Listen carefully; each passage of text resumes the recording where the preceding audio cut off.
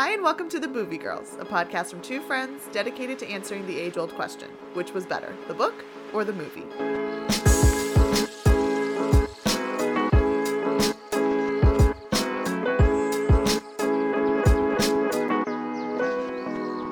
I'm Rosha. And I'm Hannah. And if you want to hear more from The Movie Girls, we are on Patreon. All you have to do to become a patron is go to patreon.com/The Movie Girls. And there's going to be a lot of cool things coming to Patreon in 2021. I think 2021 is going to be our year. And we're going to add more to Patreon. Don't say that. I said that before 2020 and look what happened. Well, I'm just saying for our podcast purposes. Okay, look, specifically. we're one day in and we're already doing Harry Potter. So It's true. And this week we are covering Harry Potter and the Sorcerer's Stone. Are you just super excited? I am stoked. I have titled this episode a nod to one of your very favorite Harry Potter podcast, Swish and Flick. Yes, I love that. All right, so the book was originally published June 26th, 1997, and it's written by the infamous J.K. Rowling. It got a Goodreads rating of 4.47 out of 5, and it's 309 pages, making it the shortest book in the series. I know you're really excited. There's some hefty books in this series. And now is as good a time as any to mention that we just want to let everyone know we don't condone any of the personal beliefs that J.K. Rowling has. We just are big fans of the books and the movies and the fandom. So just putting that out there. Don't add us, please. We said 1997 it came out. Mm-hmm. That surprised me. I guess 1997 still feels so long ago, but it probably wasn't. I mean, I was 7. How old are you when you first read the book? It took a few years. Well, the first time I tried to read the book, I read the first chapter and I gave up. I did the same thing and I never went back. I guess we should tell everyone right now, I have never read these books before. Yeah. I have seen the movies all multiple times, but I have never read the books because I read the first chapter. I was probably 14, 15. I was probably a little younger than that. And I got so confused and then never went back. We'll talk about why that first chapter doesn't really hook you. Right. The movie came out in 2001, so not too much longer after the book. I feel like this day and age, though, it probably would have gotten snatched up way quicker. They would have already had the rights to the movie before the books even came out. They would have had it already casted, everything. It's rated PG. It's an adventure family fantasy movie, 2 hours and 32 minutes, which is long for a 300-page book.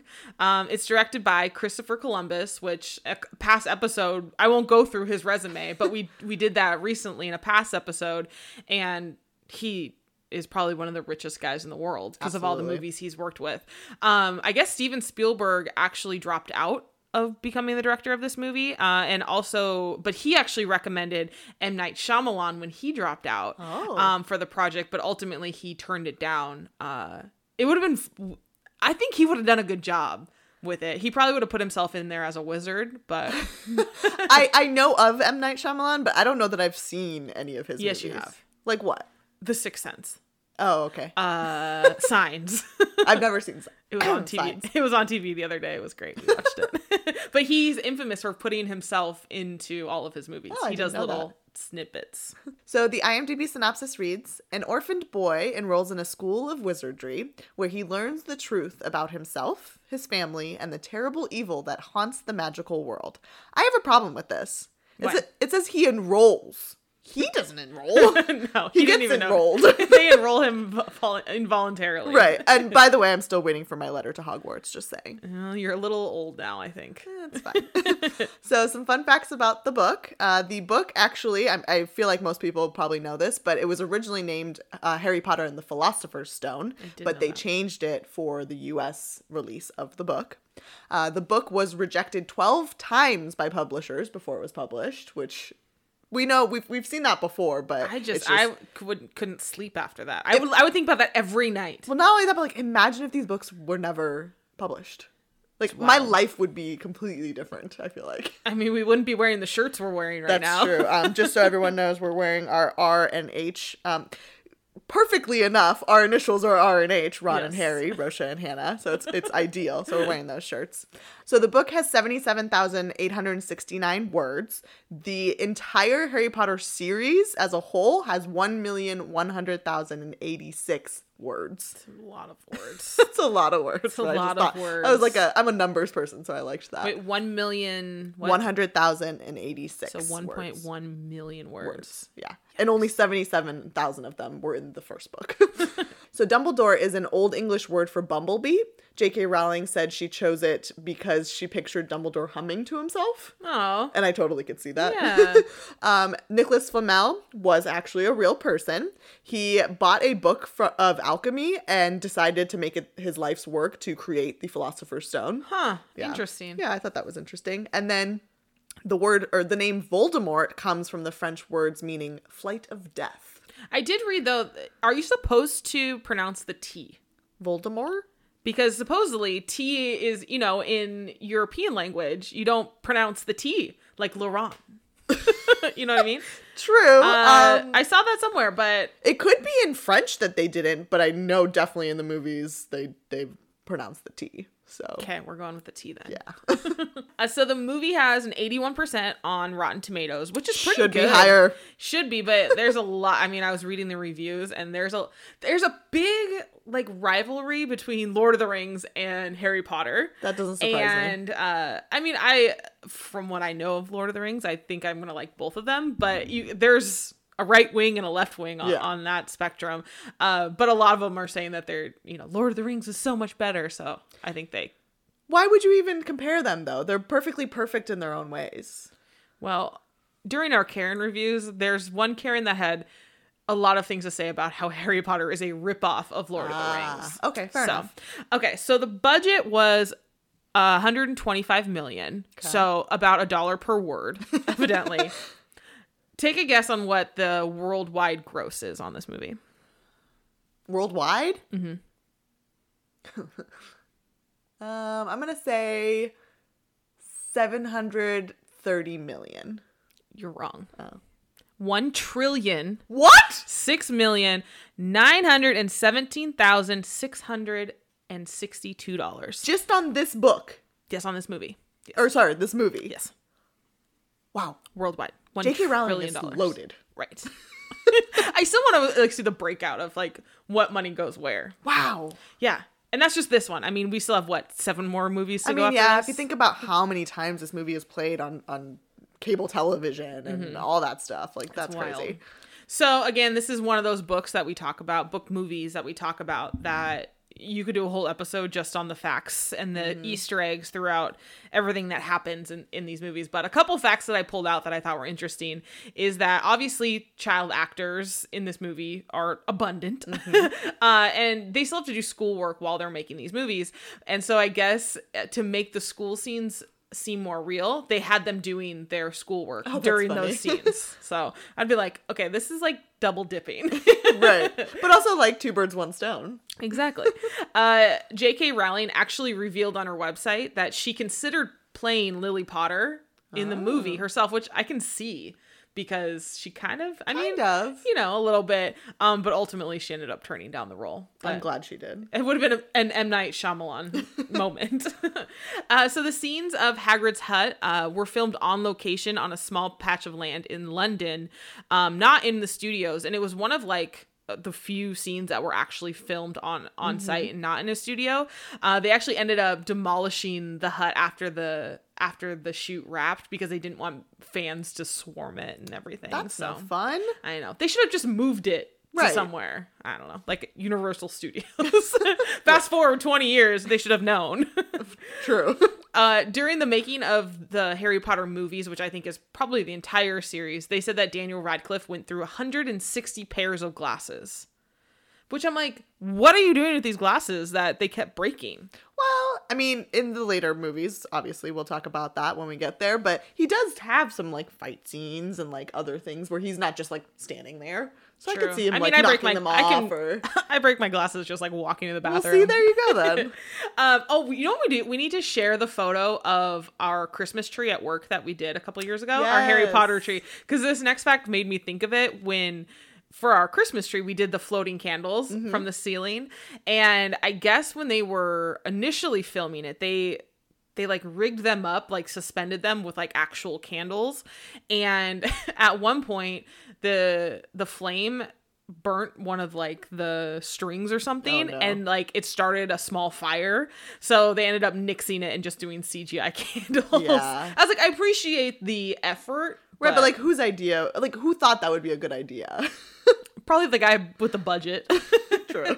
But speaking of CGI, we'll talk about it in a little bit. The visual effects of this movie are not the best. They're terrible. They're not great. And actually in an interview, Chris Columbus said that he was disappointed in the visual effects and that they seemed very rushed.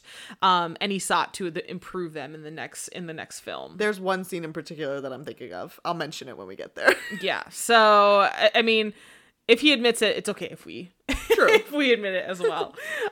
Lastly, because we love food and everything, all of the food in the Great Hall and all those scenes were actual food. Oh my gosh. At least in the first film. So they were saying how, they had roast beef, they had ham, they had all the trimmings. Well, unfortunately, like this stuff takes a really long time to film. Mm-hmm. And I guess by the end of these scenes with all the heat lights and everything, it just made everything smell disgusting. Ugh. Of like, just an unpleasant odor. Yeah. So in the next films, they actually ended up doing like really good like casting and frozen types of food to make it look really real. But see, they really wanted to go authentic with these, I guess. Well, and like you said, I appreciate their effort.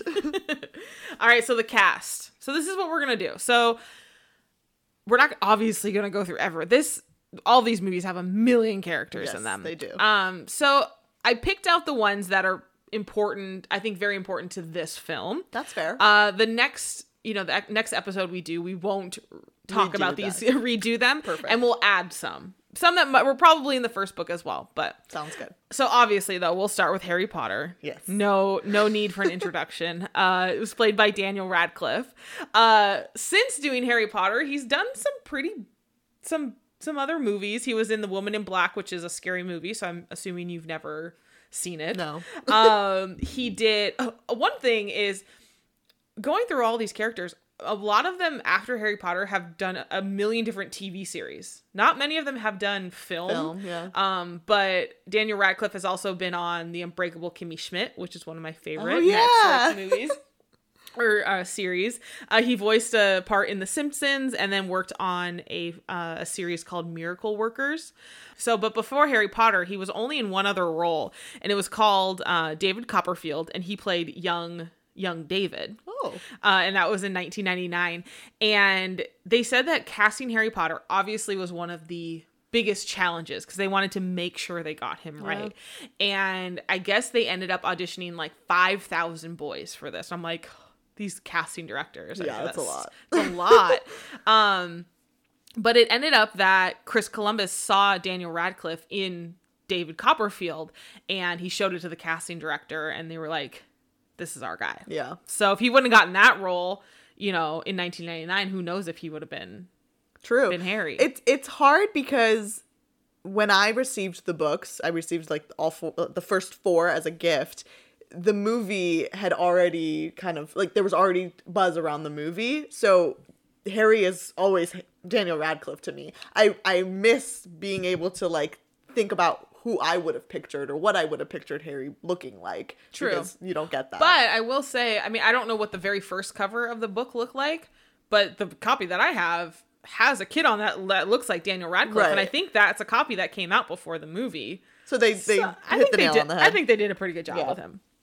So Albus Dumbledore is played by Richard Harris in this film. Mm-hmm. As most people know, he did die in 2002. So he was in this movie and in Chamber of Secrets before he passed away. I was reading a little bit of his bio. He was like a really, really good rugby player. Like I guess could have gone professionally. But he ended up getting a really bad case of TB. And so he ended up becoming an actor. Interesting. Instead. So he was like a handsome young gentleman too. I don't know if it's an unpopular opinion, but I prefer Dumbledore version 2. We'll talk about that. But I don't. It's like kind of like deciding which Santa is better. You know what I mean? Sure. I don't know. I love them both. I just love the Dumbledore character, I guess.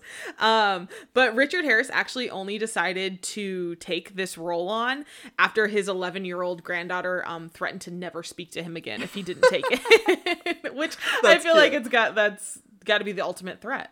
Well, and I'm sure she's reaping the benefits of his, the money that he's part of his $1 trillion. Right. Yeah. And so the next character is Hagrid. Everyone, fan favorite. Yes.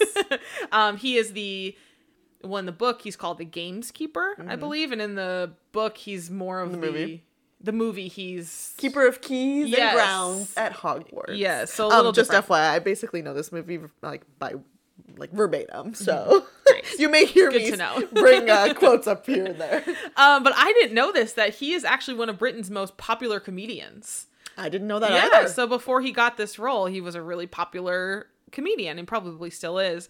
But since Harry Potter, he's done voices in Arthur Christmas. He was on a TV show while he was filming Harry Potter called Cracker. He's been in Ocean's 12 and has been in 2 James Bond movies. So. Ocean's 12. Wow. That just clicked for me. Yeah. Crazy. So yeah, you just don't, you'd never think that. No. So. Well, he doesn't look like that. But yeah, I love Hagrid and I think he did an amazing job. And this has got to be a hard role to play because, at least in the book, I had a hard time reading his parts because he has broken British, I guess. Yes. But he brought this character to life for me. Absolutely. Yeah, my guess is he doesn't speak like that normally, so that's got to be a lot harder to do. So Ron Weasley, everyone's favorite redhead, Harry's best friend, is played by Rupert Grint. Is that how you pronounce it? Grint? He's done a ton of different TV series after Harry Potter. Servant, the ABC Murders, Snatch, Sick Note, and was also in Ed Sheeran's Lego House music video. The world's other favorite ginger. Yes. I have the biggest crush on Rupert Grint. I do like him a lot. He's so cute. And I will say, to your point of they've done a lot, normally kids that have these very specific roles, they find it hard to find things after the fact, but I feel like they all did a pretty good job of doing that. Having life after Harry Potter. Well, but I also think the popularity of these movies helps out. True. Whatever you want to do, people are gonna be like, okay. True. Hermione Granger, who is I think her character probably evolves more than anyone else's. Totally. In looks and in character. Yeah. So, but one of Harry's best friends throughout the series is played by Emma Watson, who boyfriend Ray would call Bae because he loves her. He's not wrong. No, she's great. This is actually her very first credited film. So, they were all pretty young, but she hadn't done anything before this. But she knew at the age of 6 that she wanted to be an actress. So, that's so cute. I see she a lot of me in her.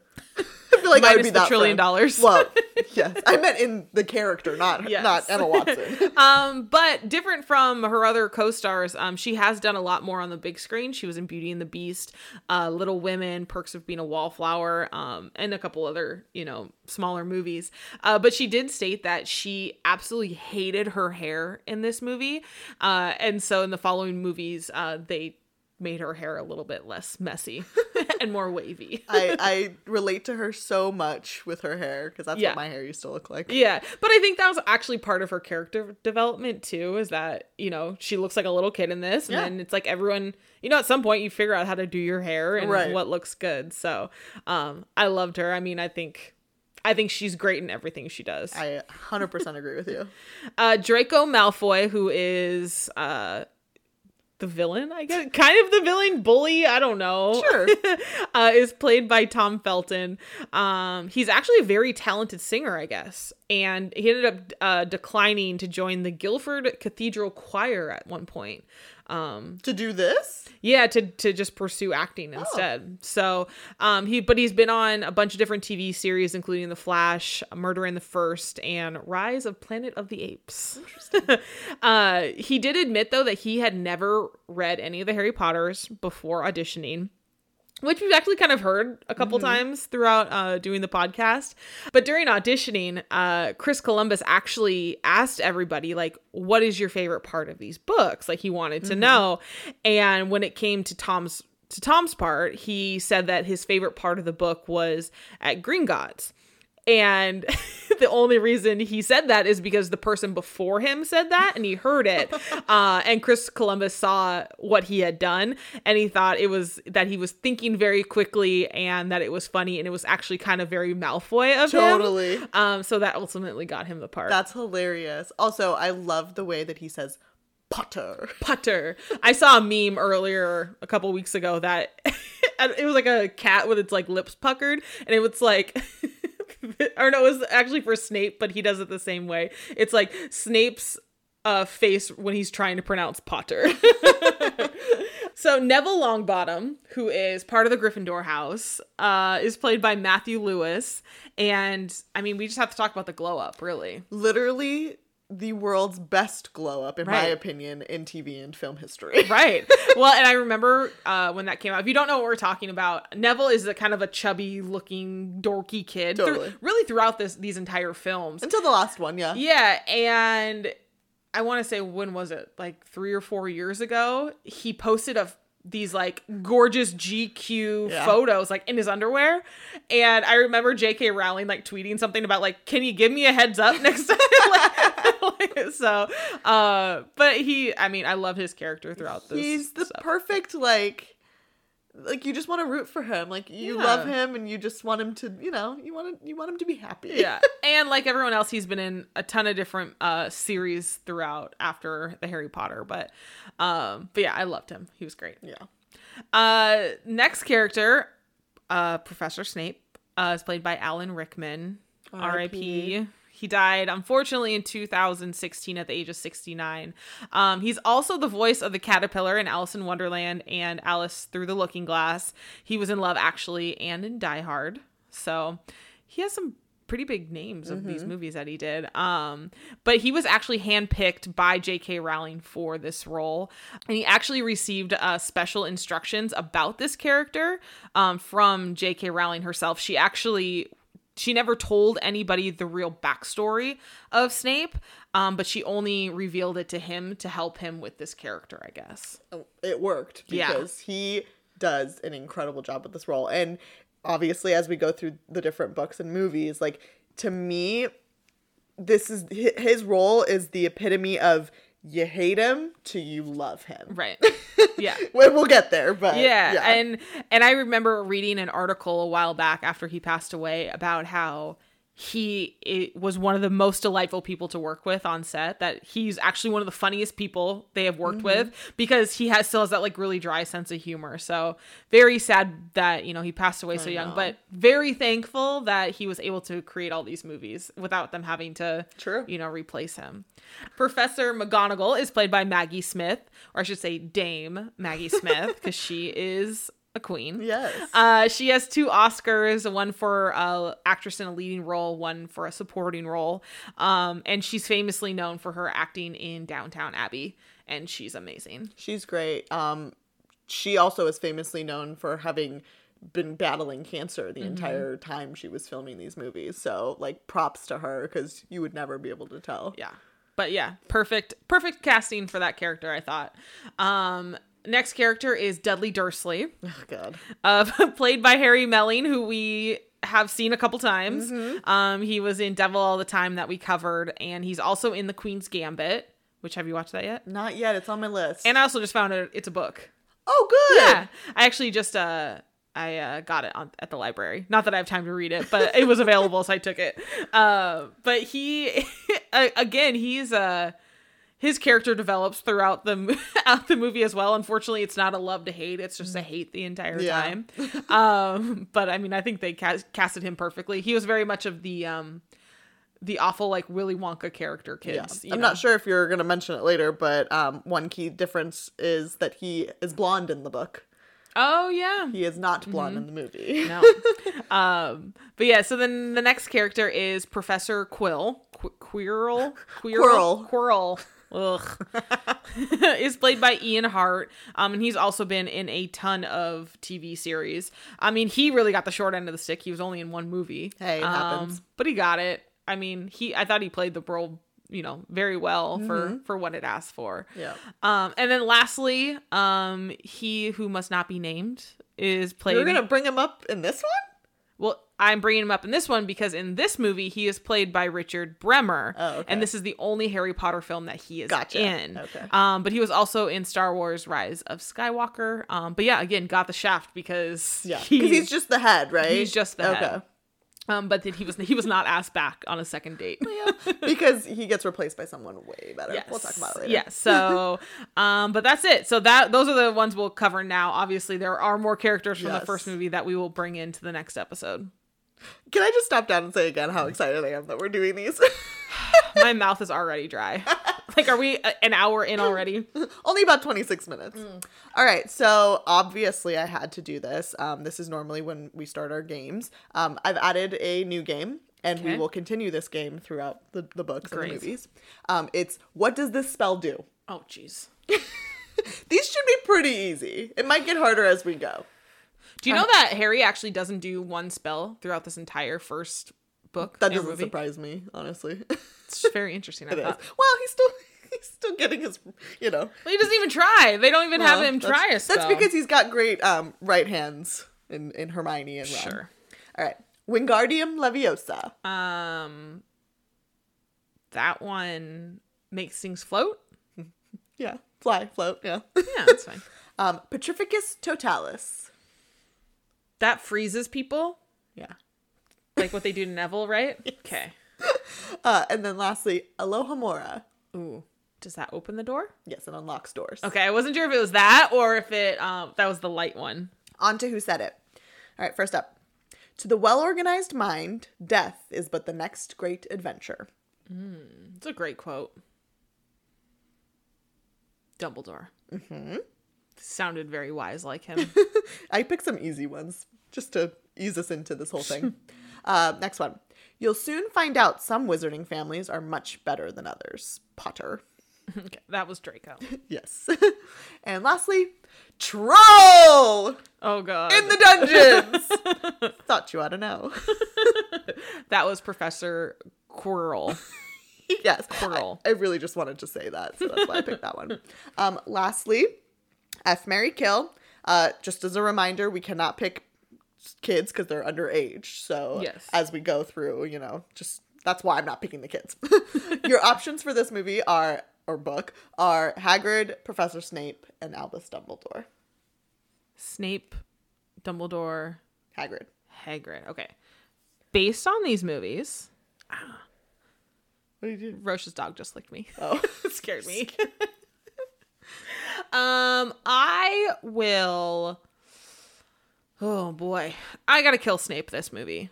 You can't not. Okay. I will play a round of Wizard's Chest with Hagrid. Okay. And I will marry Dumbledore because he's very wise. Okay. I'm almost the same as you. I will also kill Snape in this movie, but I will marry Hagrid, and I will. What did you say? Play a round of Wizard's Chess? Yes. With Dumbledore. He's gonna beat you. Probably. All right, are you ready for this? Yeah, we're 30 minutes in. All right. Thanks for hanging with us. We can start now. All right, so the movie opens up on Privet Drive. Mm-hmm. Privet Drive. There's an owl on the sign. I do have to. I love owls. Like, I think they're just gorgeous creatures. Yeah. We know Boyfriend Ray is Native American. Mm-hmm. Owls are like a bad omen in the Native American culture, so good. Nothing owls can be in our household, anything. But they're so cute. They're beautiful. So anyways, side note. And then we see Dumbledore and a cat, which if you didn't know any better, is actually Professor McGonagall. Yes. And he starts taking the lights out of the street lamps, which happens in the books, but that's not how the book really starts. No, which is exactly our point about if you were a kid and you read this book, you started it, there are actually quite a few people that have said, that they stopped because they were bored. The book starts on the Dursleys. Yeah. About how they're the perfect, family, and they don't ever want to be thought of anything else, and Mr. Dursley works at a drill company and this and that. But you get the feeling that this family has some secrets, but they don't want anyone to know them. But yeah, if you read this book, you probably were like, oh, okay, well, this doesn't sound any fun. Yeah, it was like really boring. Yeah. And I was like, what is happening? And then there's like a wizard, and it was just very strange. Yeah, very briefly. I'm not obviously going to go into the depths of it, but yeah, he gets some weird rumblings around London that things are going on. They even mention you-know-who in this first chapter. Which one part I thought was very interesting that they didn't include in the movie is about how the wizards are living among the rest of the humans or muggles. And you don't really get that at all. You feel like, at least in this movie, that everything's pretty segregated. Yeah. But in the book, you get the idea of they're just living undercover. Well, and I think that the point of that for the movie was to show you really like the world of, the wizarding world. As we move forward in the movies, you do get a little bit more involvement or inclusion between the two. But yeah. But then the movie brings Hagrid in right away. So we do get the fast forwarding a little bit is, we get honestly, Hagrid right away. I appreciate it. Yeah, very true. But he flies in on his motorcycle with the baby, and then he cries when he has to give him away. So sad. And then I love how they're like, you'll see him again. Don't worry. But they leave him on the doorstep at the Dursleys. And really that's it. That's the opening scene. And then we fast forward, and poor Harry's living under that staircase. The boy who lived under the staircase. and the scene is all about Dudley's birthday. And Dudley is just the worst. Like the absolute worst child ever. Yeah. Well, he is like hardcore only child syndrome, even though poor Harry has been with them ever since he was that's even I feel like that's a dig towards only child, because this guy is awful. But they're talking about how they're heading to the zoo, and a little bit differently, the whole zoo scene, Harry in the book was not supposed to go to the zoo at all. Correct. He normally would be taken care of by their neighbor, Mrs. Fig. That's an important name. Keep that in mind. But she, I guess, broke her leg or something, and she was like, well, sorry, I can't take care of him. So they're like, crap, now we have to take him. Yeah, and then there's like another friend who's involved. Yes, a guy named Piers, who was not in the movie. So, anyways, they're at the zoo now. Harry's talking to a snake. Which becomes very important later on in the series. And then, of course, Dudley comes and, like, pushes him away because he wants to see the snake. And all of a sudden, the glass disappears. And then I think in the movie, Dudley falls in and the glass reappears and he's stuck. That's not how it in the book, that doesn't fully happen like that. No, he doesn't get stuck behind the glass. But Uncle Vernon obviously then blames Harry for it and says it's all his fault. And in the book, they actually talk about a couple different times that weird things have like happened that they always blame Harry for, but Harry doesn't know why they think it's him. Yeah. Obviously, they know that he has a wizard background and that it's probably him, and that's why they're blaming him. But they tell him there's no such thing as magic. So we get the idea that he has been told this entire time that magic does not exist until an owl drops a letter. Just right, his letter to Hogwarts that you're still waiting for. And I loved watching this whole scene come to life because there's just more and more owls. They talk about how even though it's Sunday, the owls are still coming. And that they're flying through the chimney and everything. And I saw a meme or something not too long ago where it's, when Harry's jumping up, grabbing all those letters, there's like 1 million on the ground. Literally every time I watch this movie, I'm like, just pick one off the ground. It's right there. But obviously they go into a lot more detail in the book about how Uncle Vernon's trying to stop these letters from coming. But ultimately he ends up taking them all out of the house. They go to this little island to get away from these letters. And then it's Harry's 11th birthday, which is very important in the wizard world because that is when you basically become a man. Apparently. You become a wizard. And we hear this giant pounding on the door, and it's Hagrid to save the day. So glad they bring him in so quickly. Yeah. Because you get a glimpse of him, and then you're like, wait, I want the nice cuddly man back. Exactly. And he brings Harry his birthday cake, which this is one of the very first differences, huge difference, because visually in the movie, he's holding this cake. And it's pink and it's all kind of crushed. And it says, "Happy birthday, Harry." But it's all spelt wonky. Right. And we see that everywhere. In the book, it's not spelled wrong. No. But, which I thought that was weird because he literally in the book then says he can't spell. Yeah. So, I don't know why they changed it and made it. I don't know, but I just love it. Because, I mean, now it's used everywhere. Right. It's classic and that's how I will always think of it. I mean, and another big, iconic difference, the very next thing Hagrid says to him says, You're a wizard, Harry," which is known worldwide, that phrase, but that's not how he says it in the book. No, he says, "Harry, comma, you're a wizard." Which doesn't seem very different, but it is. It's extremely different and much more like as an aside almost in the book. It's like, "Oh, like you're a wizard." Yeah. Not like "You're a wizard, Harry." Yeah, it's so huge. It's just funny how like those iconic things that we know from the movie are a little bit different in the book. So, I mean, kudos to them for changing it, because I wonder if they hadn't changed those parts, if it would have been as big. I'd be curious to know if the guy who played Hagrid just accidentally said it wrong and then they kept Maybe it in he did. Maybe the baker just spelled "happy birthday" wrong. But Harry finally gets his letter to Hogwarts, and he finds out that the Dursleys actually, they knew the entire time. They knew that his parents were wizards, and they talk about how he died, how his parents died, not in a car accident that they've been telling him his whole life. And this is where in the movie we get the very first, we hear the word muggle for the very first time. And we find out that it means it's non-magic folk. I call muggles. I call people muggles all the time. And then Hagrid is so fed up with Dudley, he ends up giving him a little pigtail, which is so great. which they touch on in the book a lot more, but oh yeah, it's perfect. But they end up leaving that night, which is different than it is in the book. So they end up spending the night in the hut on the rock, and Harry wakes up the next morning and thinks, "Oh my god, like was this all a dream? Was it all a dream?" Calm down, Biggie. And thankfully it wasn't, and Hagrid's still there, and that's, they leave the next morning, which makes a lot more sense. Why would you leave in the middle of the night when there's like a giant storm? Because the Dursleys are awful. I would have been like, Harry, like, "See ya, bye. Gotta go." Well, it's so funny too, in the book, they take the only boat to leave. I'm like, how did the Dursleys leave the hut? Right.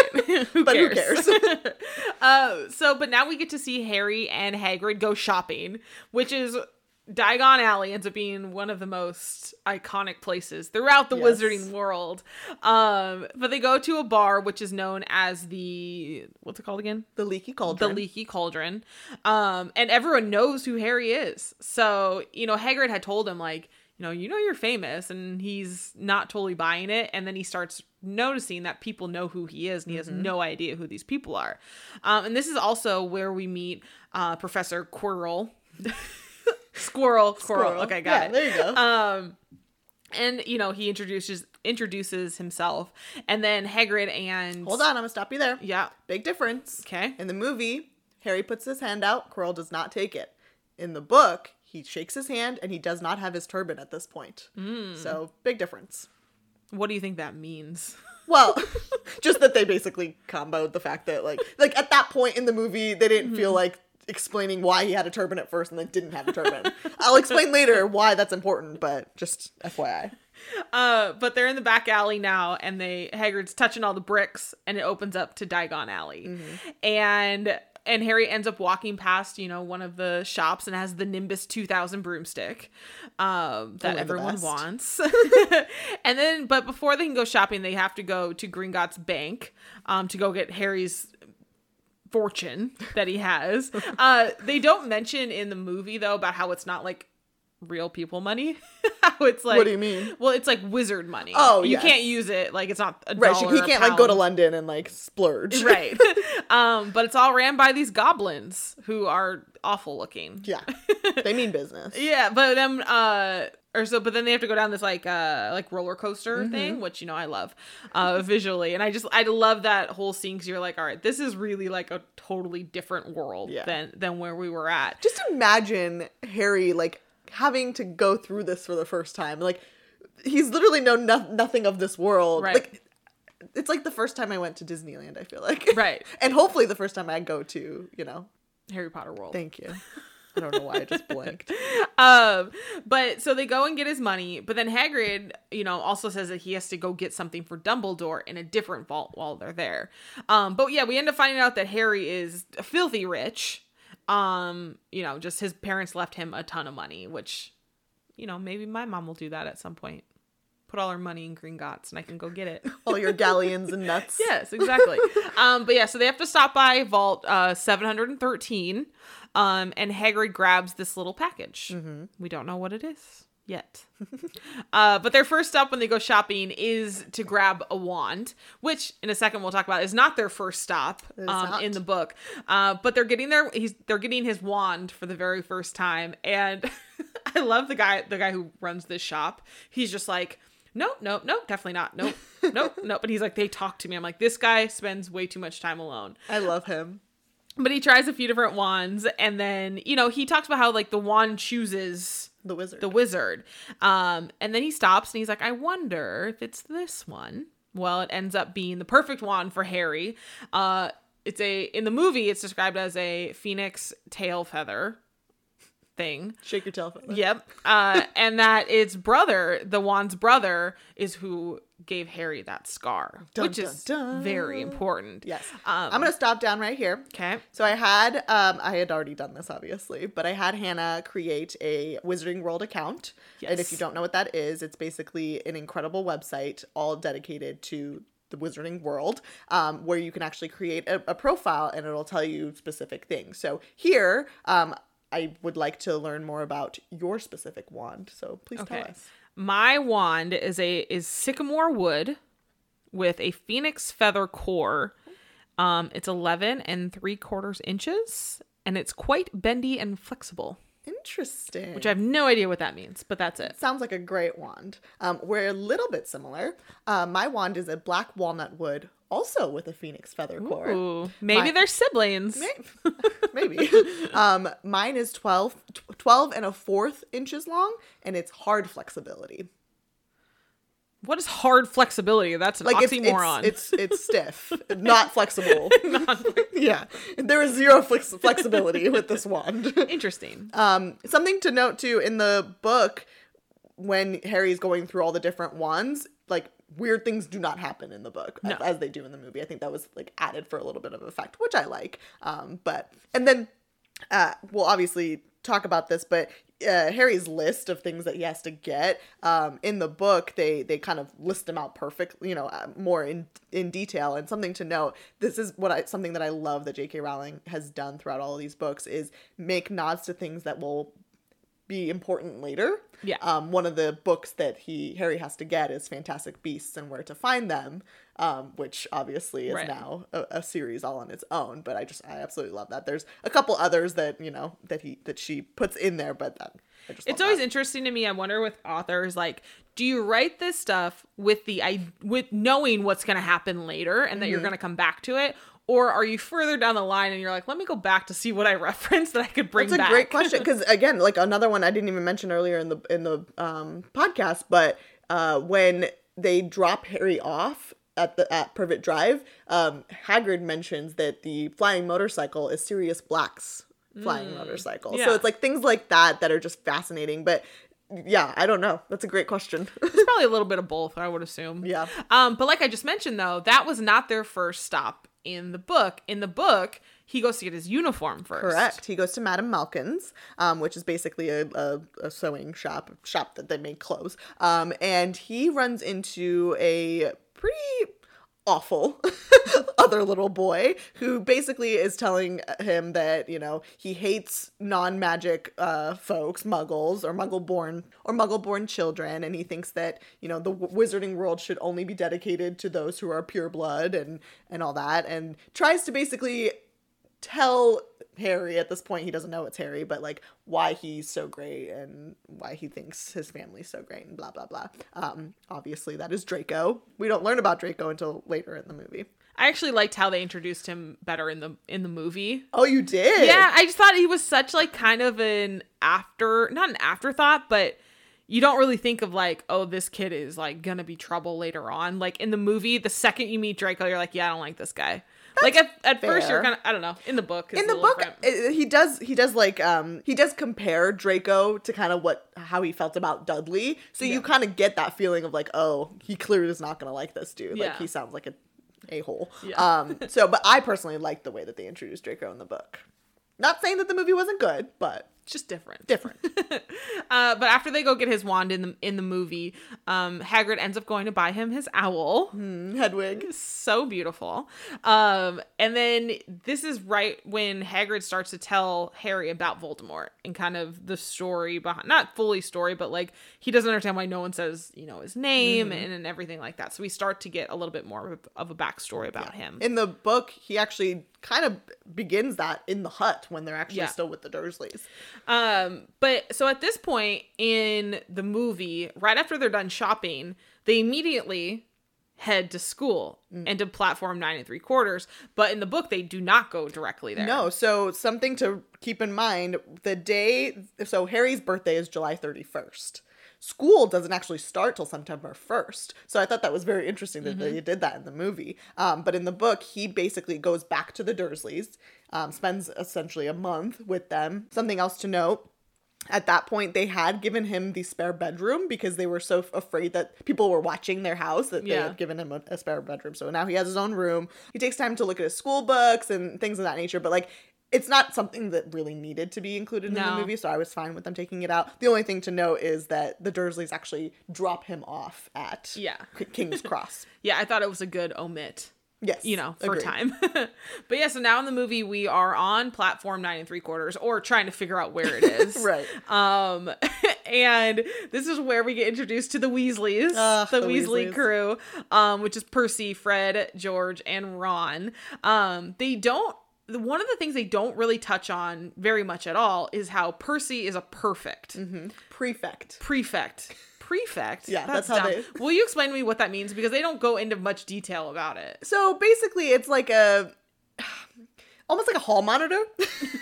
That's like the way that I describe it. But they're essentially a older class of students who are in charge of their house, essentially. Oh, so kind of like an RA in the dorms. Yeah. Got it. Basically, like, the younger kids can look to that person for help or, like, directions on where to go and things of that nature. Yeah, they mention it once in the movie, but not as much as they do in the book. Yeah. But so they end up teaching Harry how to get through to platform 9 3/4. And you just got to run straight through the wall. Yeah. Have you been to London before?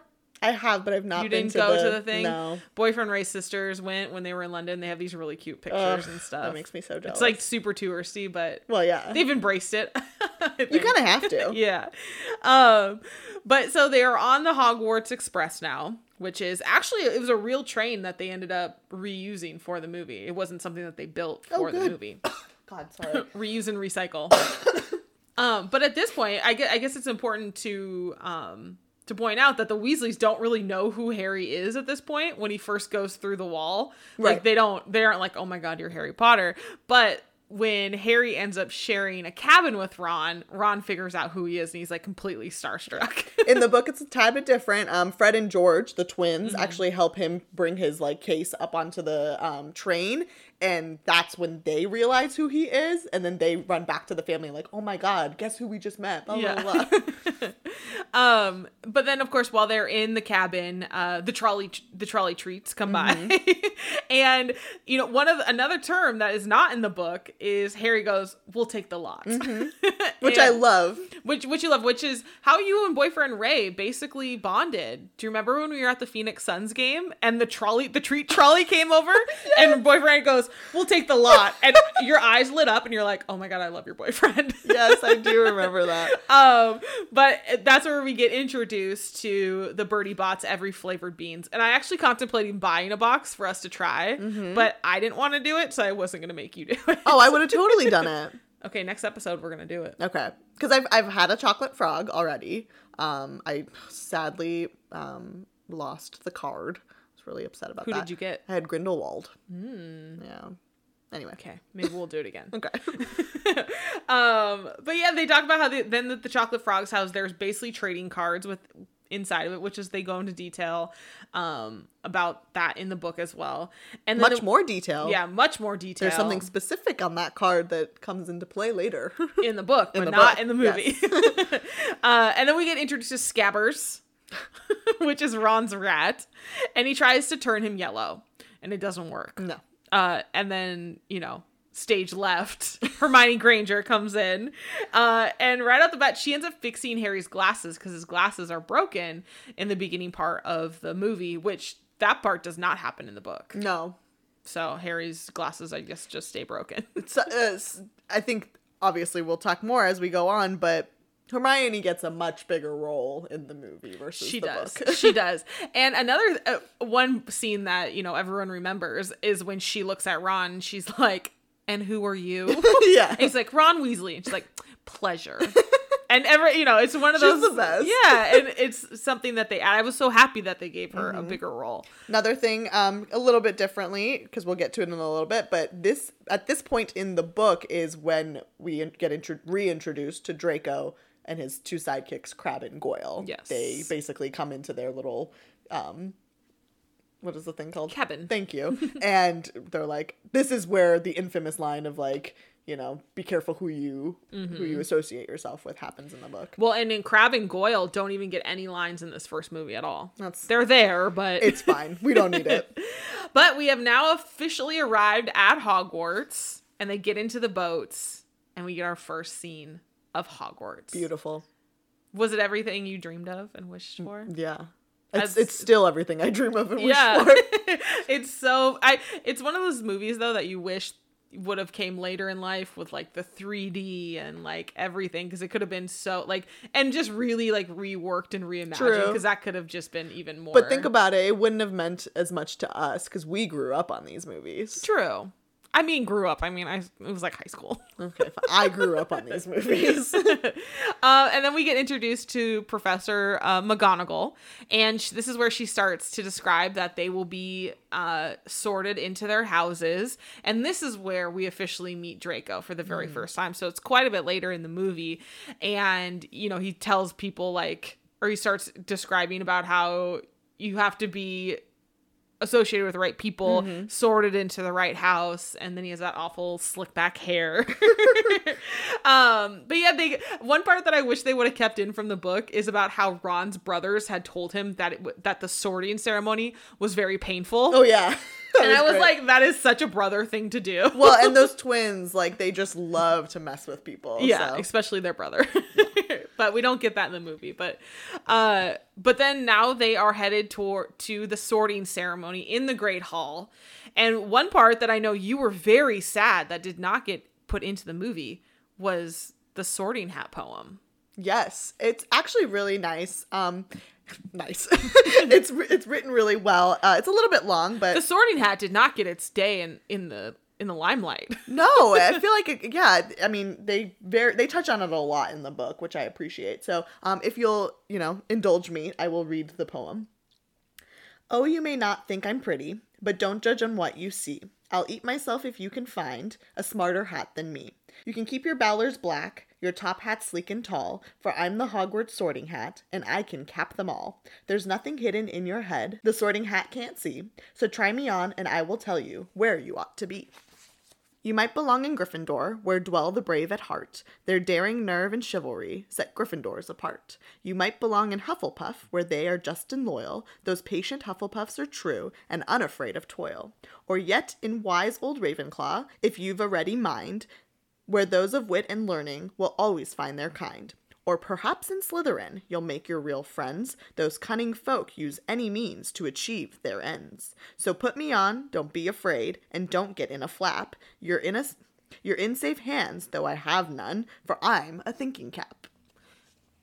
The movie would have been 3 hours if they would have kept that in there. But it's so cute! Yeah. So unfortunately, we don't get the Sorting Hat poem, but we do get our first sight of Dumbledore at Hogwarts now. And he starts to describe how, the forest is off limits, for the first years. And he introduces Mr. Filch. Argus Filch. Yes, and his cat, Mrs. Norris, who Mrs. Norris is a pain in the butt, but she's mentioned so much more in the book than she is in the movie. She's a key character. Yeah. But something else we didn't get from the book is Dumbledore actually doesn't talk about the forest being off limits. He doesn't introduce anybody. He just stands up and he just has a couple words to say. Yes. Do you remember what those words are? I wrote them down. Me too. Nitwit, blubber, oddment, tweak. And then he sits down. What does that even mean? I don't know, but I loved it. So in the book, they go through quite a few students in the Sorting Hat ceremony. But do you remember who the very first person to get sorted is in the book? In the book? Yeah. Well, it's alphabetical. It's a female. Is it Lavender Brown? No, her name is Hannah. Oh, yes. And she gets put into Hufflepuff. By the way, I really absolutely hate that they did not make it alphabetical order in the movie. Like, what was the rhyme or reason for how they did this order? Your OCD got the best of you. Oh my god, but it made zero sense. Like, why would you not make it alphabetical order? Well, because you have to do Harry last. That's fine. You could just do okay, fast forward and now we're at Harry. I don't know. But in the movie, the very first person to get sorted is Hermione. Mm-hmm. And she gets put into Gryffindor. Next is Draco, gets put into Slytherin without even getting put on his head. Ron then gets put into Gryffindor with the rest of the Weasleys, obviously. And then finally it's Harry's turn. And they put the hat on him, and the Sorting Hat struggles a little bit to decide. Mm-hmm. And Harry's like, not Slytherin, which he does say in the book as well. Yeah. It's very similar to how it plays out in the book. Yep. And then he decides, and he is part of Gryffindor. Okay. Moment of truth. Okay. What house are you in? I'm a Hufflepuff. Are you? I am through and through Hufflepuff. I'm a Gryffindor, and I have always wanted to be a Gryffindor. So when I did the analysis and I got that, I was like, I mean, it knows me. Like, it knows me. I belong in Gryffindor. See, I'm a Hufflepuff, man. I try to get along with everyone. I try to be loyal. Yeah. I feel like these are very true to their characteristics. I think so. I also have a really cool Hufflepuff jacket, because this is the one that I've taken before. I've known what house I've been in, and I was like, I hope this one gives me the same one, and it did. Good. But I bought this really cool Hufflepuff jacket last year that I'll show it on our Instagram. It's pretty sick. I'm kind of jealous that I don't have a Gryffindor one. Well, and it works out again with the initials, because H, Hannah, true. Hufflepuff, whatever. Oh, then I probably should have been in Ravenclaw. Oh well. Anyway, something to note in the book, when the hat is placed on the students, it actually talks very quietly and only yells when it's yelling the actual name of the house that they're in. In the movie, they change it. Like, I feel like most people can actually hear what the heck the hat is saying. Well, they took away his poems. They had to give him something. So sad. But so those are the only ones that we see get sorted in the movie, obviously for time. But after that, we feast. We get to see one of the feasts. And I mean, Harry's just got to be like, again, Willy Wonka in the chocolate factory with all these foods that he's never been able to eat. Yeah. But then this is where we also get our first scene, or our first look at Professor Snape. And, he kind of looks very sinister, taking your word. So we're not exactly sure who he is at the moment. But the next thing is the ghosts arrive. I love the ghosts throughout this entire series. In the book, they arrive actually a lot earlier. They're basically there when they arrive at Hogwarts. And one ghost who has a very big role in the book is it Peeves? It's Peeves, but Peeves. You're actually wrong, because he's not a ghost. He's a poltergeist. Which, if you ask any Ghost Adventure cast member, it's the same thing. Right, but what I'm trying to say is he's not part of the house ghosts, the ghosts that are Sir Nicholas and the Bloody Baron. He's not part of that role. He's got a separate role. But he's still a ghost. Sure. Just not part of the cool ghosts. Right. Well, because he's very prominent in the books. This is actually a big pet peeve of mine, funny. That he's not in any of the movies. They take him out completely. Yeah. I thought that was very interesting. Yeah. But we get to meet one of the ghosts, nearly headless the Nick. goat of the ghosts. Yes, nearly headless Nick. And, again, one of the bigger lines is, nearly headless? How can you be nearly headless? And it's said by Hermione in the movie, but in the book, I believe it's Seamus who says it.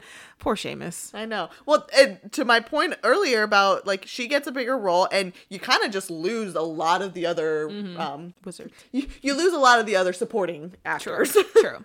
But now we're headed to the dormitories and we see the changing staircase, which gives me so much anxiety every time I see it. Why? Because I'd feel like I fall off the dang thing.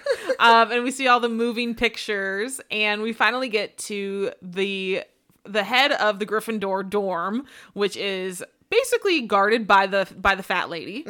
And so in the movie, we see the picture of her and basically it just kind of opens up and they walk right through.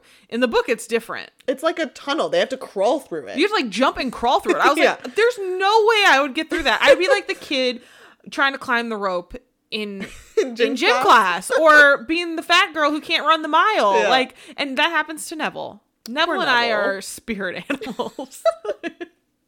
But yeah, so they can just walk through easy peasy in the movie. But this beautiful dormitory and look nothing like my dorm in college. I didn't even live in the dorms. Consider yourself lucky.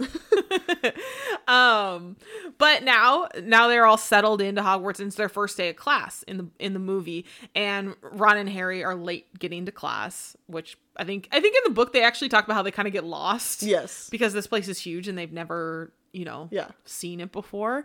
And they come in, they see the cat sitting on the desk and they're like, oh my gosh, thank God the teacher's not here yet. And one of the iconic scenes is McGonagall turning from the cat into her human wizard figure. Yes. Next then they go to their potions class taught by Snape, and he immediately quizzes Harry, and I'm watching this and I'm watching Hermione put her hand up and I was like, that was Rosha in class. Oh, 100%. This is why I'm telling you she's my spirit animal. But yeah, she is me. But he quizzes Harry almost exactly how he does in the book. Like same type questions and everything. But then now they're out of class and all of the mail arrives from the owls, which I would like my mail to be delivered by an owl as well. I would too, actually. That'd be nice. And this is where Neville. And this is where Neville gets his remember ball. And rememberall. It's a remember ball. Okay. In my head, it's a remember ball. But we find out that it's this little ball that turns red when you forget something. And one of the things I thought, what I read is in the movie, it turns red. And in the book, they talk, the same thing. He's like, it's saying I forgot something, but the thing is I don't remember what I forgot. In the book, he's not wearing his robe. And that's what they say that he forgot was his robe that everyone else is wearing. Oh, and then this is where, because Harry is not getting mail. So he's reading other people's mail. He reads one of the newspapers and he finds out that someone broke into the Gringotts bank. And he finds out that someone tried to rob the vault that Hagrid was at. And I remember when I first watched this, I was like, ooh, Hagrid is the one who broke in. And I was like, what is happening? That's not what happened. But, definitely not. No. But now it's time for their flying lessons, and which is so funny when Ron gets hit in the face with the broom when they have to try to say up or whatever. But Neville gets on his broom and he starts to go completely out of control and he ends up breaking his wrist.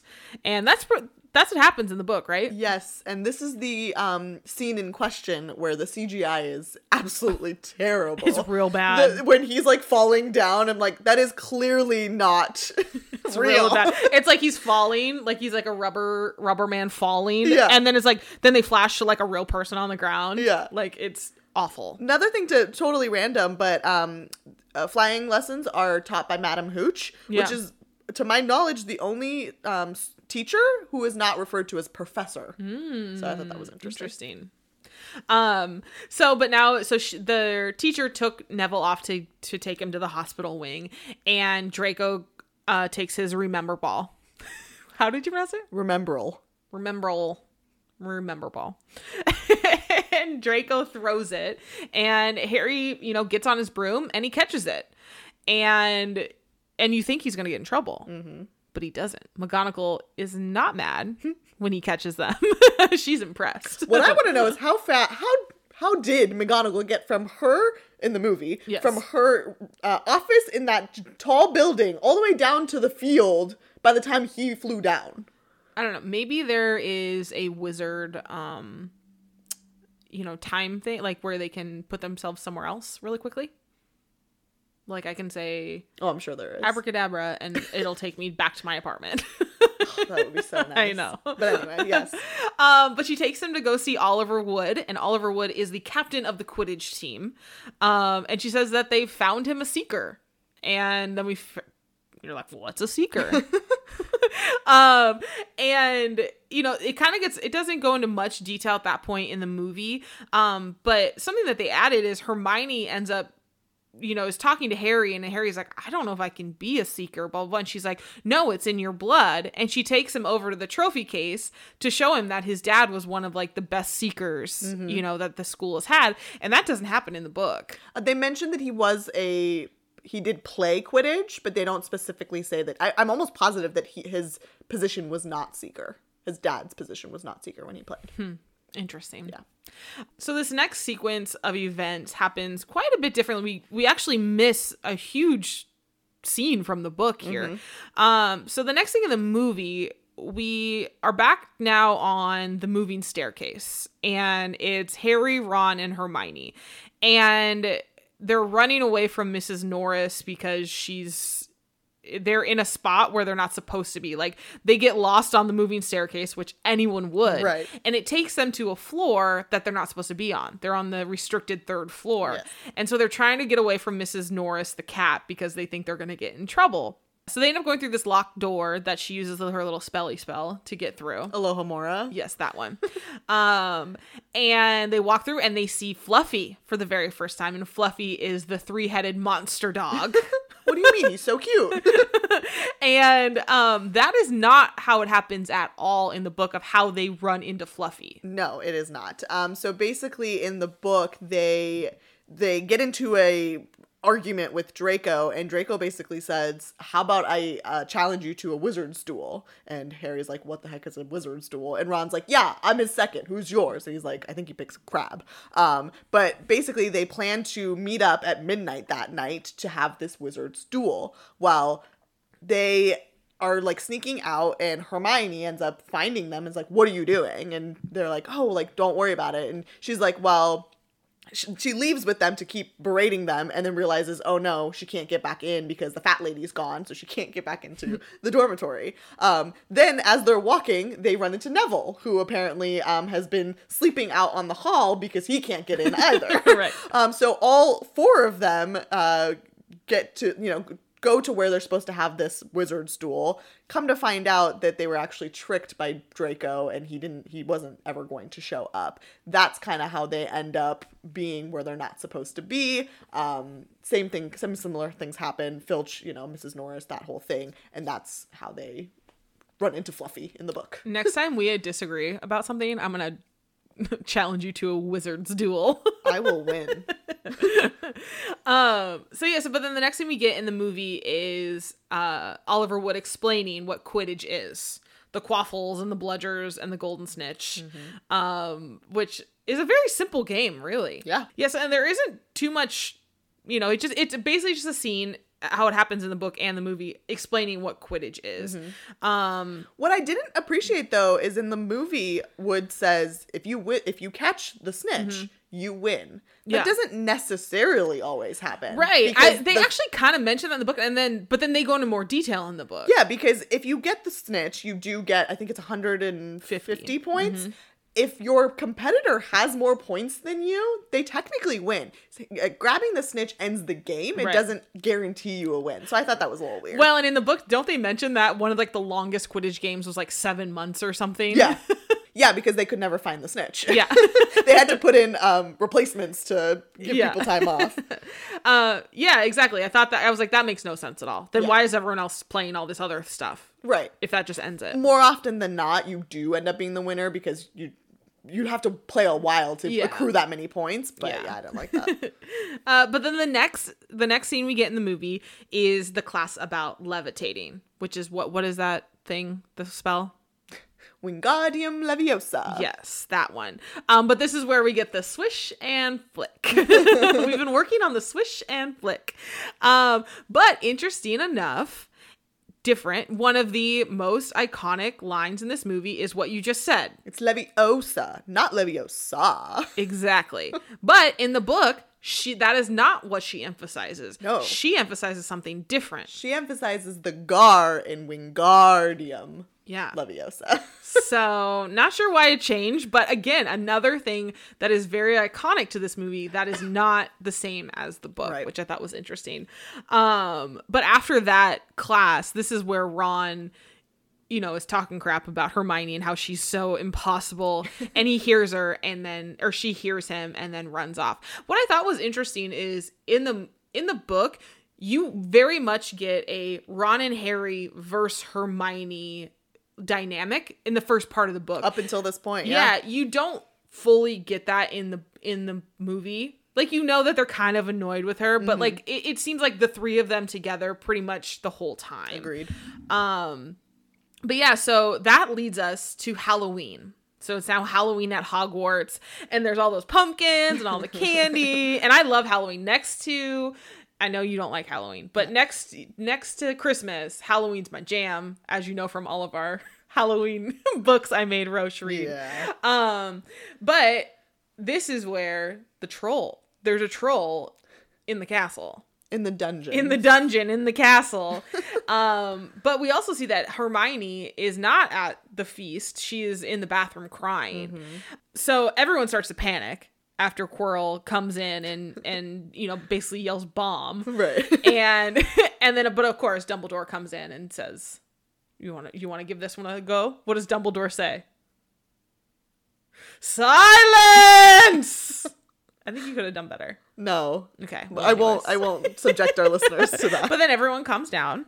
And everyone quietly, tries to get to safety. But Ron and Harry are like, oh my gosh, we got to go find Hermione. She's in the bathroom crying because we're jerks, right. Basically. But the troll they see the troll walking, and the troll in the movie goes straight into the bathroom, and they're like, oh my gosh, we got to go find her. He's in the bathroom in the book, but for a different reason. Because they lock him in. Yeah. They trick him into going into the bathroom, not realizing that it's the girls' bathroom, and then lock him in with Hermione. Right. And then they're like, oh God, Hermione's in there. So then they have to go back. Yeah. So this is actually, though, the scene is probably second place to horrible graphics. Mm-hmm. Because the graphics in this scene are awful as well. When Harry jumps on the troll's back, it's just bad. But Harry sticks the wand up into the troll's nose, which is gross. Troll bogeys. Ron does the spell that he was making fun of Hermione for being a know-it-all for, and he knocks the troll out with his club, which happens, in the book as well. But Hermione ends up taking the fall for them when they get caught for being out of where they're supposed to be, I guess. Sure. But really, that's where in the book they become a trio. Mm-hmm. Really, like it kind of solidifies it more in the movie, but that was really the turning point for them in the book. A fun fact that I did not include is it is mentioned that that's like the day that they became best friends, but it's also the 10-year anniversary of Harry's parents being killed. Oh my gosh. Yeah. There's so much things out there about I can't put all these things together. No, there's too much. But now it's the day of the first Quidditch match, and one thing that was also very different is in the book when Harry is announced to be the new Seeker, they don't tell anybody. Mm-hmm. They keep it a secret. They keep it a secret because they want him to be like their secret weapon. Mm-hmm. And so there was like this big kind of like hush hush about it. And so on the day of the Quidditch match in the movie, he ends up getting delivered this the new broomstick, the Nimbus 2000, mm-hmm. and everyone knows that he's going to be the Seeker, and there's no what is this right thing. But also one thing to point out is that this morning of the match is where they notice that Snape is limping, and they automatically think like, oh, he must have been trying to get past Fluffy because he's limping. I'm like, bro, I'm 33 years old. I randomly limp every day. Well, his limp technically is related to that. It is, but yes. How are you going to make that connection? It's a little bit of a stretch for me. But they start playing the game, and then very quickly on, Harry ends up losing control of his broomstick, and Hermione and Ron thinks that it's Snape who's trying to get him to fall off his broomstick because they think he's behind all of this. And Harry's about to fall off, and Hermione ends up lighting Snape's robe on fire, and then he's able to get back up on there. So again, that's why they think he's doing this to him, because that's what fixed this problem.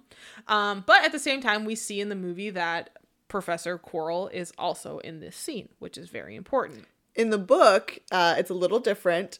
As Hermione's running to go light fire to Snape's robes, she actually runs into Professor Quirrell, like as she's running, as opposed to in the movie, Snape essentially knocks Quirrell over. Yeah. But he gets back up on his broomstick, Harry does, and he's still headed to get the golden snitch, and he does this thing where he like stands on the broomstick and then he falls off and then he swallows it.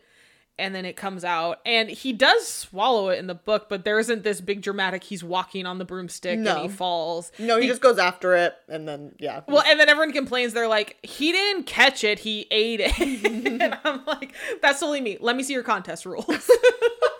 Yeah, there's no rules against catching it with your mouth. Yeah, but it was very early on in the match, so Gryffindor wins. Huzzah. So Ron, Harry, and Hermione end up running into Hagrid, and they ask about Fluffy, or Fluffy comes up, and he said, and what Hagrid says is, whatever Fluffy is guarding is between Dumbledore and Nicholas Flamel. And they're like, okay, who's Nicholas Flamel? And in the book, good one, Hagrid. Yeah, and actually in the book, it takes him quite a while to figure out who Nicholas Flamel is. Yeah. But now they're trying to figure out who he is. And in the book, it's like they talk about how they're in the library for hours and days and days and days. And they don't really go into that, into much detail in the movie about how they spend so much time trying to figure out who Nicholas Flamel is. But now it's Christmas at Hogwarts. So pretty. And Ron and Harry are playing Wizard's Chess, and we get introduced to that and of course Hermione's like, it's so barbaric. That's what I would say. But we find out that Ron and Harry are staying at school during Christmas instead of, going home like Hermione is. And then now it's Christmas morning, and Harry never gets presents. He's never had presents before, but he has Christmas presents this year, including his fabulous Christmas sweater, which is interesting to note. It's always the R and the H sweater. In the book, they don't mention that theirs have actual letters on them. No, the only ones that do are Fred and George because their mom can't tell them apart. Right. So I'm very happy that they added that to the movie. It's a great visual, and we wouldn't be wearing these shirts today. But also an important thing that wasn't given to Harry does not get a flute from Hagrid during Christmas as he does in the book. That's right. So, not sure why, because it kind of plays an important part in the book for something, but they replace it with something else. Yeah. That explained a lot. God. We'll get there. Yeah. But he does this is where he gets his invisibility cloak. Do you want to explain what the invisibility cloak is? Sure. It's weird because in the book, actually, it's described as like almost like a silvery, like see-through-y kind of blanket. Well, in the movie, cloak. In the movie, it's like this brown grayish color, so it's a lot more visible in the movie. I think that was for effect, but essentially, when you drape this cloak around you, any part of you that it's covering becomes invisible. I need one of those. I do too. Need that. So he doesn't know who it's from. It just says, doesn't say like use it well. Use it well. It belonged to his father. Yeah, tell an 11-year-old to use it well. It's not going to happen. But he uses it to go to the restricted part of the library to try to figure out who Nicholas Flamel is. And he opens one book, and it's this screaming person jumping out of the book. And that alerts Filch that he's in the vicinity, but he can't see him because he's invisible. But at the same time, so Harry's trying to leave, and he runs into Snape and Quirrell. So he again thinks that Snape is the mastermind between whatever was stolen out of the bank. Right. He hears things out of context. Very much so. But Harry ends up, he's trying to get away because he doesn't want to get in trouble, and he runs into a random door to hide. Something to mention, in the book, at this point, he does not see Snape and Quirrell. He only sees Filch talking to Snape saying there's somebody out of bed. Very true. I guess I can mention it now. In the book, Yeah. he sees them later in the Forbidden Forest, and the similar exchange happens. It's just in a different place. Yes. So, but the room that he runs into is where he ends up finding the mirror of Erised. Mm-hmm. I had to like phonetically put that out. That was good. That was good. And he sees his parents when he's in the mirror. Hold on. Did you see the inscriptions? Did you read the inscription in the book? Yeah, it's like you can't pronounce it. Oh, but you can. Because if you read it backwards, okay, it reads, I show not your face, but your heart's desire. Okay. And that's why it's the mirror of Erised, because Erised backwards is desire. Oh my god. I have to tell the people this stuff. I know, my head just hurts. Actually, do you know you can actually get one of those from like Pottery Barn? A mirror of Erised? Yeah, it's like $700. One of the girls I follow on Instagram got it for her nursery. For a nursery. Yeah. That's aggressive. She's like a millionaire. It's fine. Okay. But so when Harry looks into the mirror, he sees his mom and dad. In the book, he sees his mom and dad and other people. Basically his entire lineage. Yeah. I did not like that in the book. That they included everybody? Yes. It was such a more like meaningful moment in the movie when it was just his parents. Well, and it makes more sense because why would you desire? I mean, I think his whole thing is he desires family. Yeah. But like the whole thing is that he desires his mom and dad. Right. You know. So, but he runs back. Change. Yeah, he runs back immediately to tell Ron in the movie. I think in the book, doesn't he like not want to tell Ron right away about it? No, I think he does go the same time, like that same night, and tells him. Well, so he brings Ron back to the mirror, and he thinks Ron's gonna see his family, but it's not. Ron, wants to be head boy and Quidditch master, and that's his deepest desire, evidently. Him and everyone else. Yeah, exactly. But Harry goes back to the mirror the next night, and he actually runs into Dumbledore at the mirror, and basically, he tells him what this mirror is and how dangerous it can be, and you can waste your life just staring into it. And he tells him that the mirror is going to be moved at this point, which becomes very important at the end of the book. Yes. One scene that was added to the movie is the beautiful snow scene with Harry and Hedwig, and it's just the most gorgeous scene that I'm so happy pretty. They added to it. Well, yeah, and then it transforms into spring. Yeah, and now they're back from Christmas break. Everyone's back, and this part's very different. So Hermione comes back and is like, I know who Nicholas Flamel is. I figured it out. In the book, she's not the one who figures it out. No. So like I mentioned at the beginning of the book, when Harry gets the chocolate frog card, there is a mention of Nicholas Flamel on Dumbledore's card. The way that it happens in the book at this point is Harry's trying to make Neville feel better because Draco played a mean trick on him. So he gives him a frog just to like cheer him up. And he's like, ugh, I got Dumbledore. I have a bunch of these. And then he goes, oh my gosh, this is where I've read who Flamel is. And then they look him up. So Nicholas Flamel ends up being a wizard who learned about alchemy and essentially created the Philosopher's Stone, which is essentially the elixir of life. Whoever possesses the stone lives forever. Yes. But then the next scene, now that everything, is figured out in that world, they head to see Hagrid in his hut, and we get introduced to my favorite character, Fang. Oh, I thought you were going to say Norbert. No, Fang is Hagrid's dog, who, kind of looks like my dog. Yeah, he's got a few more jowls than I think Abby does. Jowls, yeah. I have a Old English Bulldog, black Old English Bulldog, and she is a mini Fang. She is gentle like Fang is. Yes, and a scaredy cat. But he they go to Hagrid to try to find more answers about Nicholas Flamel and the Sorcerer's Stone, and they tell him that the stone is being protected by spells and enchantments and everything. And then he tells them, oh, by the way, I have this dragon egg. I got this thing. Because in the book, he mentions multiple times about how he's always wanted a dragon.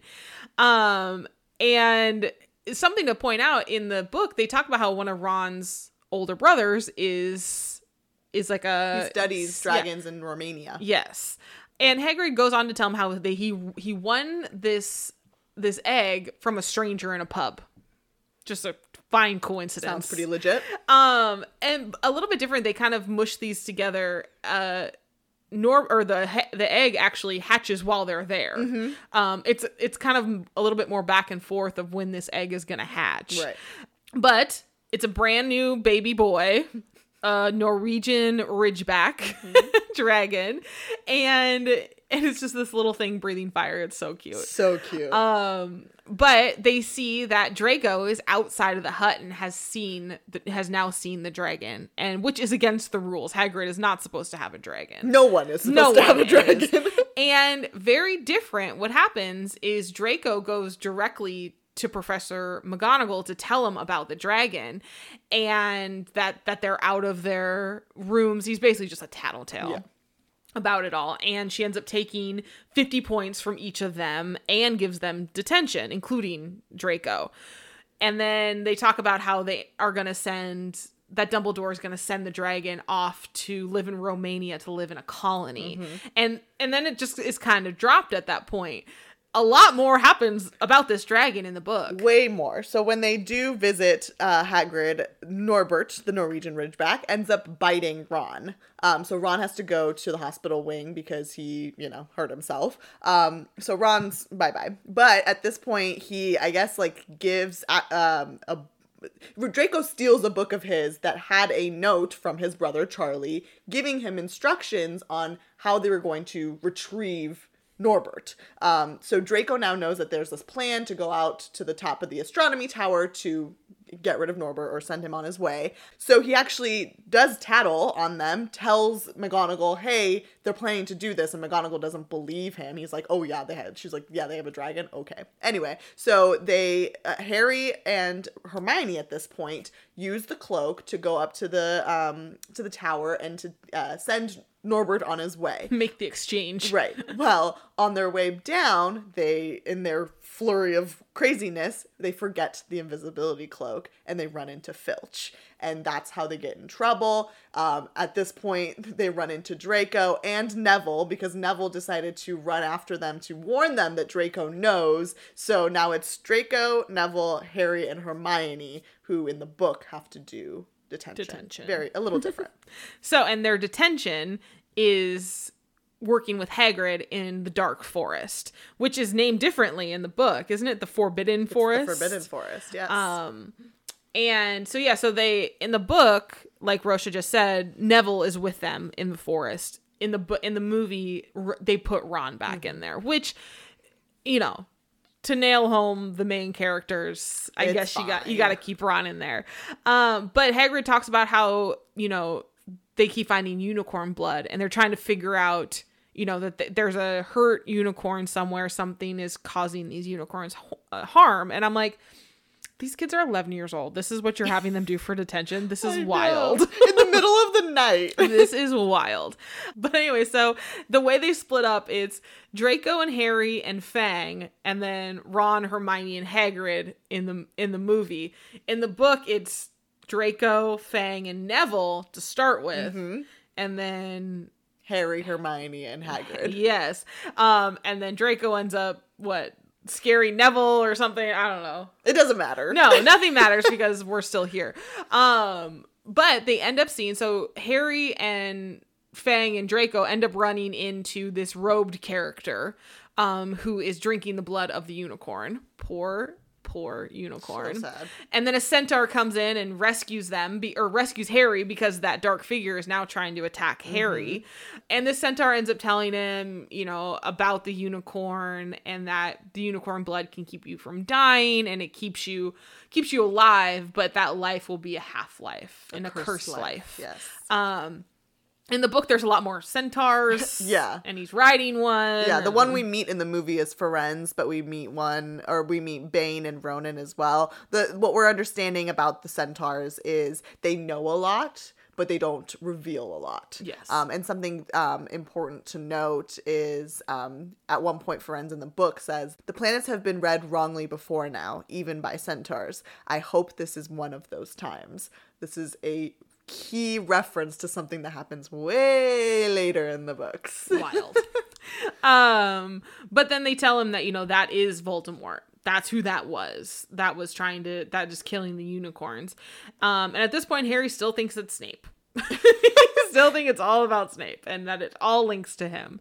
But now they're back at the school and Harry's scar is burning a lot. And that's where we get, this is actually one of the first times where his scar is burning and that it correlates to that there's danger coming. Mm-hmm. And at this point, there's like an aha moment for Harry and he's like, Hagrid was duped. Hagrid. Poor Hagrid. And so Hagrid tells him how he came to get Fluffy, with the guy in the alleyway playing games or whatever.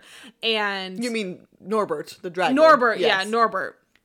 And how he also told this guy how to calm Fluffy down. Yeah, shouldn't say that. He should not have told the person how to calm Fluffy. So they immediately tried to run and find Dumbledore to tell him that someone is going to get past Fluffy because they know, which is all like, okay, what are the chances that Harry figures this out and that person immediately that day is trying to go and get us. But anyways, but Dumbledore's been called away. In the book, they kind of talk about how Dumbledore getting called away was probably a ruse to get him out of the school, but they don't mention that in the book. I think it's implied. Movie. Yeah. But they run into Snape on the way there. Again, they still think it's him.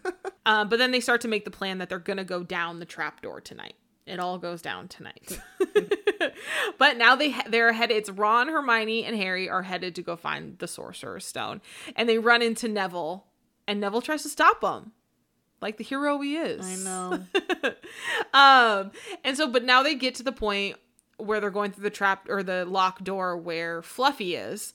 And different how it happens in the movie, there's a harp already playing and Fluffy is asleep. That's not what happens in the book. No, whoever was there before them used something to put him to sleep, but the flute that Hagrid gave him for Christmas comes into play here, and that's what they use to put Fluffy to sleep. Yes. This whole thing where they have to go and figure out how to get to the Sorcerer's Stone very much just reminded me of Ready Player One, how they kept having to go through all these different like challenges to get to the next gate and portal. It made me laugh to think about that.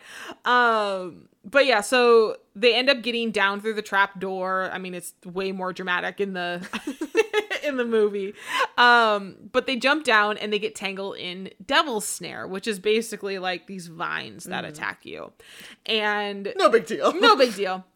But something that was different in the book, immediately Hermione figures out basically how to fight it. I guess. She uses a fire in the book as opposed to sunlight. Yeah, but yeah, same thing. But what they added in the movie is that she talks about how you have to relax and it'll just drop you down. That doesn't happen in the book at all. So, so they get through that challenge after Ron panics, and I love it. He's like, "Lucky no one panicked."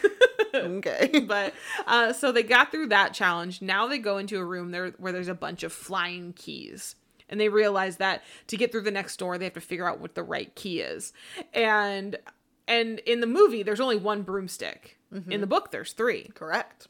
And they all kind of like plan this like scheme how to get this key and whatever. Anyways, Harry ends up, getting the key because he's the best seeker in the world or whatever. Also, what they added is apparently once you get on the broom, the keys attack you. Right.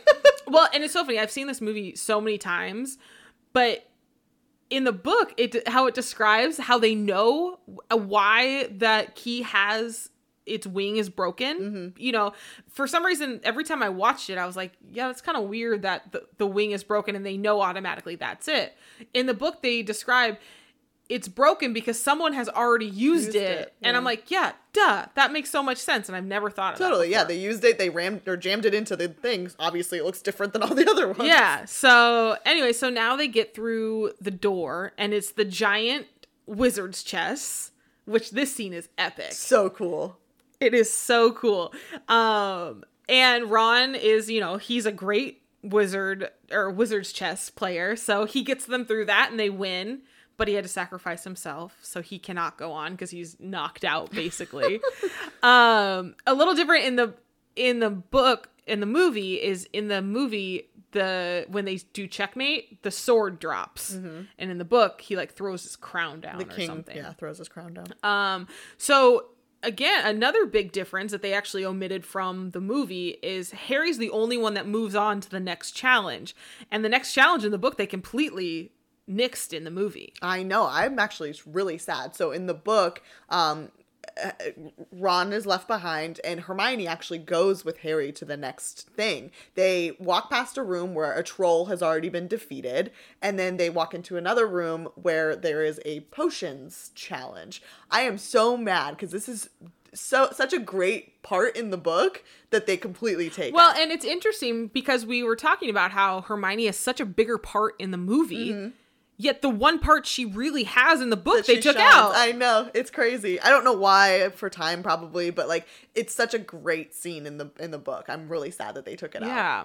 But so she didn't get her moment there. No, but so essentially in this potions room, they have to figure out which one you have to drink to be able to walk through the fire to get to the next point. What they realize is there's only enough for one person to go through. So they figure out one that Hermione drinks to go back to get Ron and get help from Dumbledore, and then Harry finds the one that he can drink to get to the next point. Yeah. And one thing that they talked about in the book as well, though, is that each professor made one of the challenges, which I thought was very interesting that they don't touch on in the movie at all, because it kind of makes sense of how it would be a little bit easier for a professor to get down there because they know at least one way how to get through it. So now in the movie, though, we are basically at the final challenge, and Quirrell is already there, and that's where the mirror has been, the mirror of Erised has been moved to, and we find out that Snape is not involved. The no. Snape theory is gone. It is this guy. This guy did it. But he can't figure out how to find the stone. He's now there. He knows that the stone is there somewhere, but he's like, what is this mirror? I can see myself holding it, but it's not, I don't have, like, he can't figure it out. And all of a sudden you hear this voice and it says, use the boy. And we're like, God? Like, who is that? So now Harry goes in front of the mirror and he sees himself with the stone in his pocket, and he can actually physically feel it in his pocket. So he knows he has it now. And Quirrell is like, what do you see? What do you see? And he's like, I've won the house cup and basically whatever. What Ron saw. Yeah. And then we hear, the voice again saying the boy lies. And so that's when Quirrell unwraps the turban and we see Voldemort's face basically in the back of his head, which is interesting because he has a nose in the face, which the nose gets nixed in the rest of the movies. Yeah, and it's so iconic because that's what you picture Voldemort looking like. Well, so and they mention it in the book how he just has slits for nose, for nostrils. So. That's true. Yeah, I don't really know why they did that. I don't have a good answer for that. Yeah. So he knows that Harry has the stone in his pocket, and he tries to play off of Harry's desire of wanting his parents. And he says, I can use that to bring back your parents. Bullshit. Yeah, which is BS. And that part's actually not in the book. He doesn't try to manipulate him that way. Not in that way. He just says like, it'll be easier if you just work with me than against me. Yes. And at this point, Quirrell tries to kill Harry to get the stone. But when he goes to strangle Harry, he starts burning, and this happens very quickly in the movie. Like he goes to try to strangle him, he burns, and then he goes into ash. And I'm like, whoa, that was really fast. Yeah. Because in the book, it's not as quick. So like I said, Wade, almost an hour and a half ago, when he originally meets Harry, in the book, did it click? Just now. So in the book, he shakes his hand, whatever, everything's fine because he doesn't have the turban at this point. So Voldemort has not basically like come into his body at that point in the book, possessed his body at that point.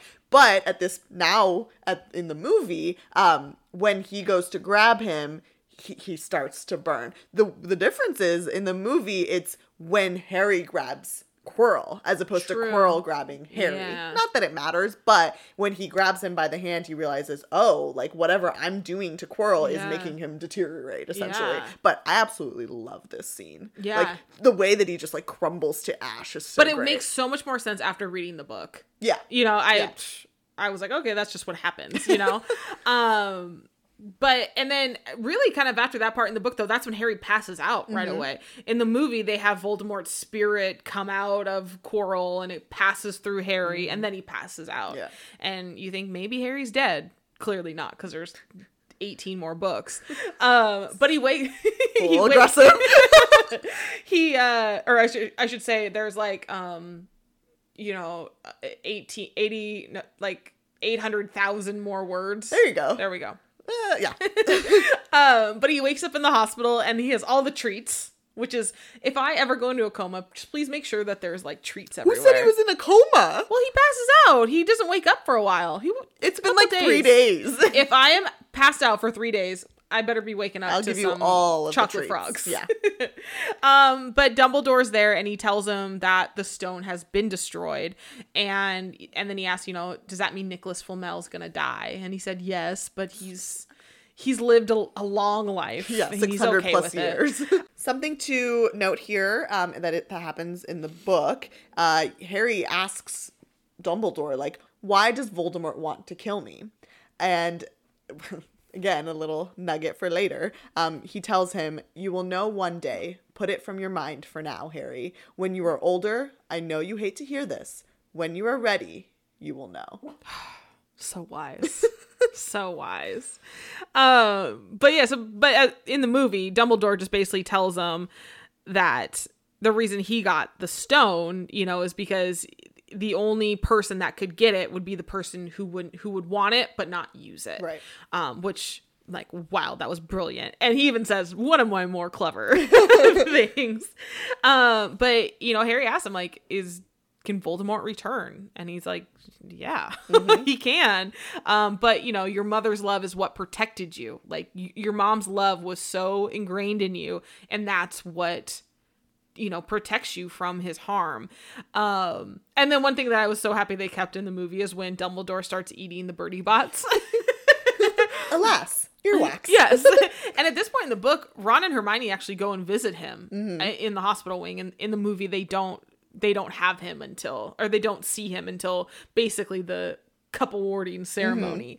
One thing to add that I didn't mention earlier is we don't get in the movie at all about how the rest of the Gryffindor house basically hates these three. Oh, yes. They get so mad at them because they keep getting in trouble. And losing points. Yeah, and they don't talk to them. The Quidditch team doesn't talk to them because they keep, being these meddling kids and losing points.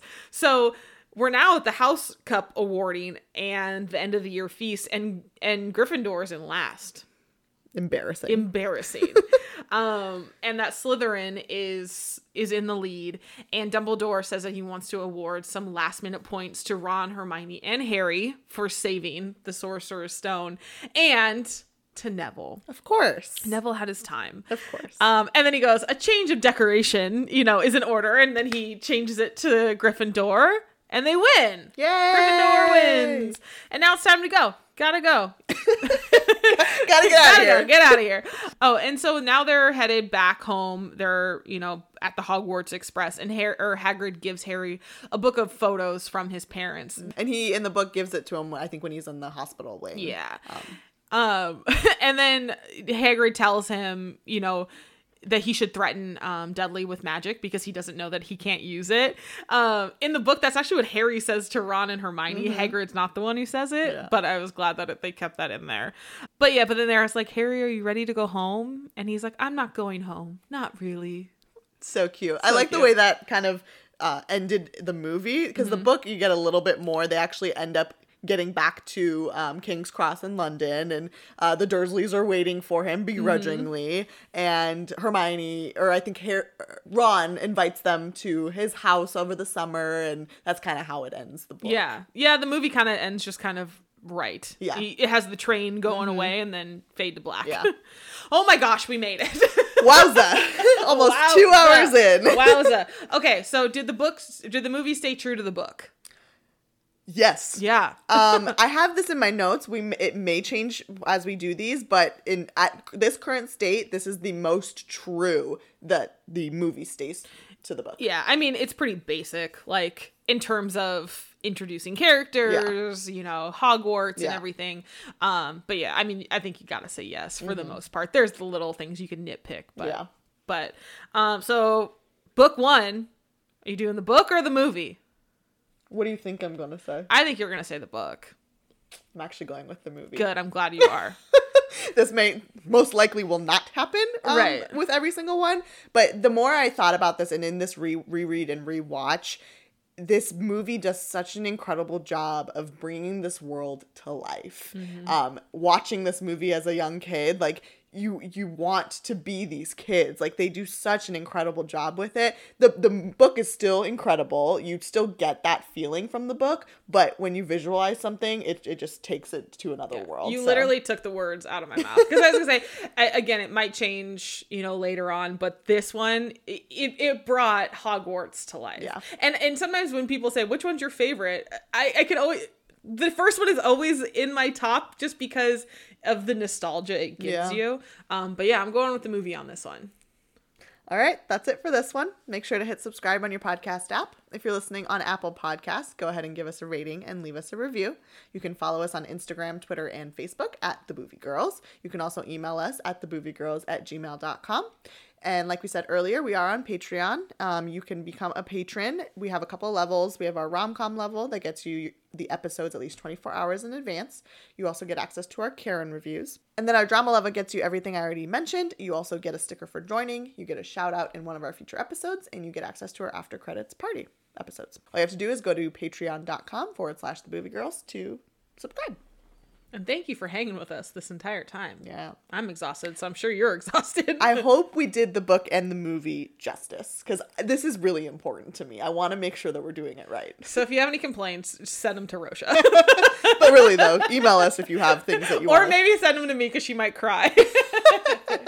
So up next, Harry Potter and the Chamber of Secrets. Oh, okay. I mean, there's not much to say. We just got to keep chugging along here. That's true. Please don't stop listening to us because this is such a long episode. Come back again next week. All right, that's it for this one. And remember, don't judge a book by its movie. Bye.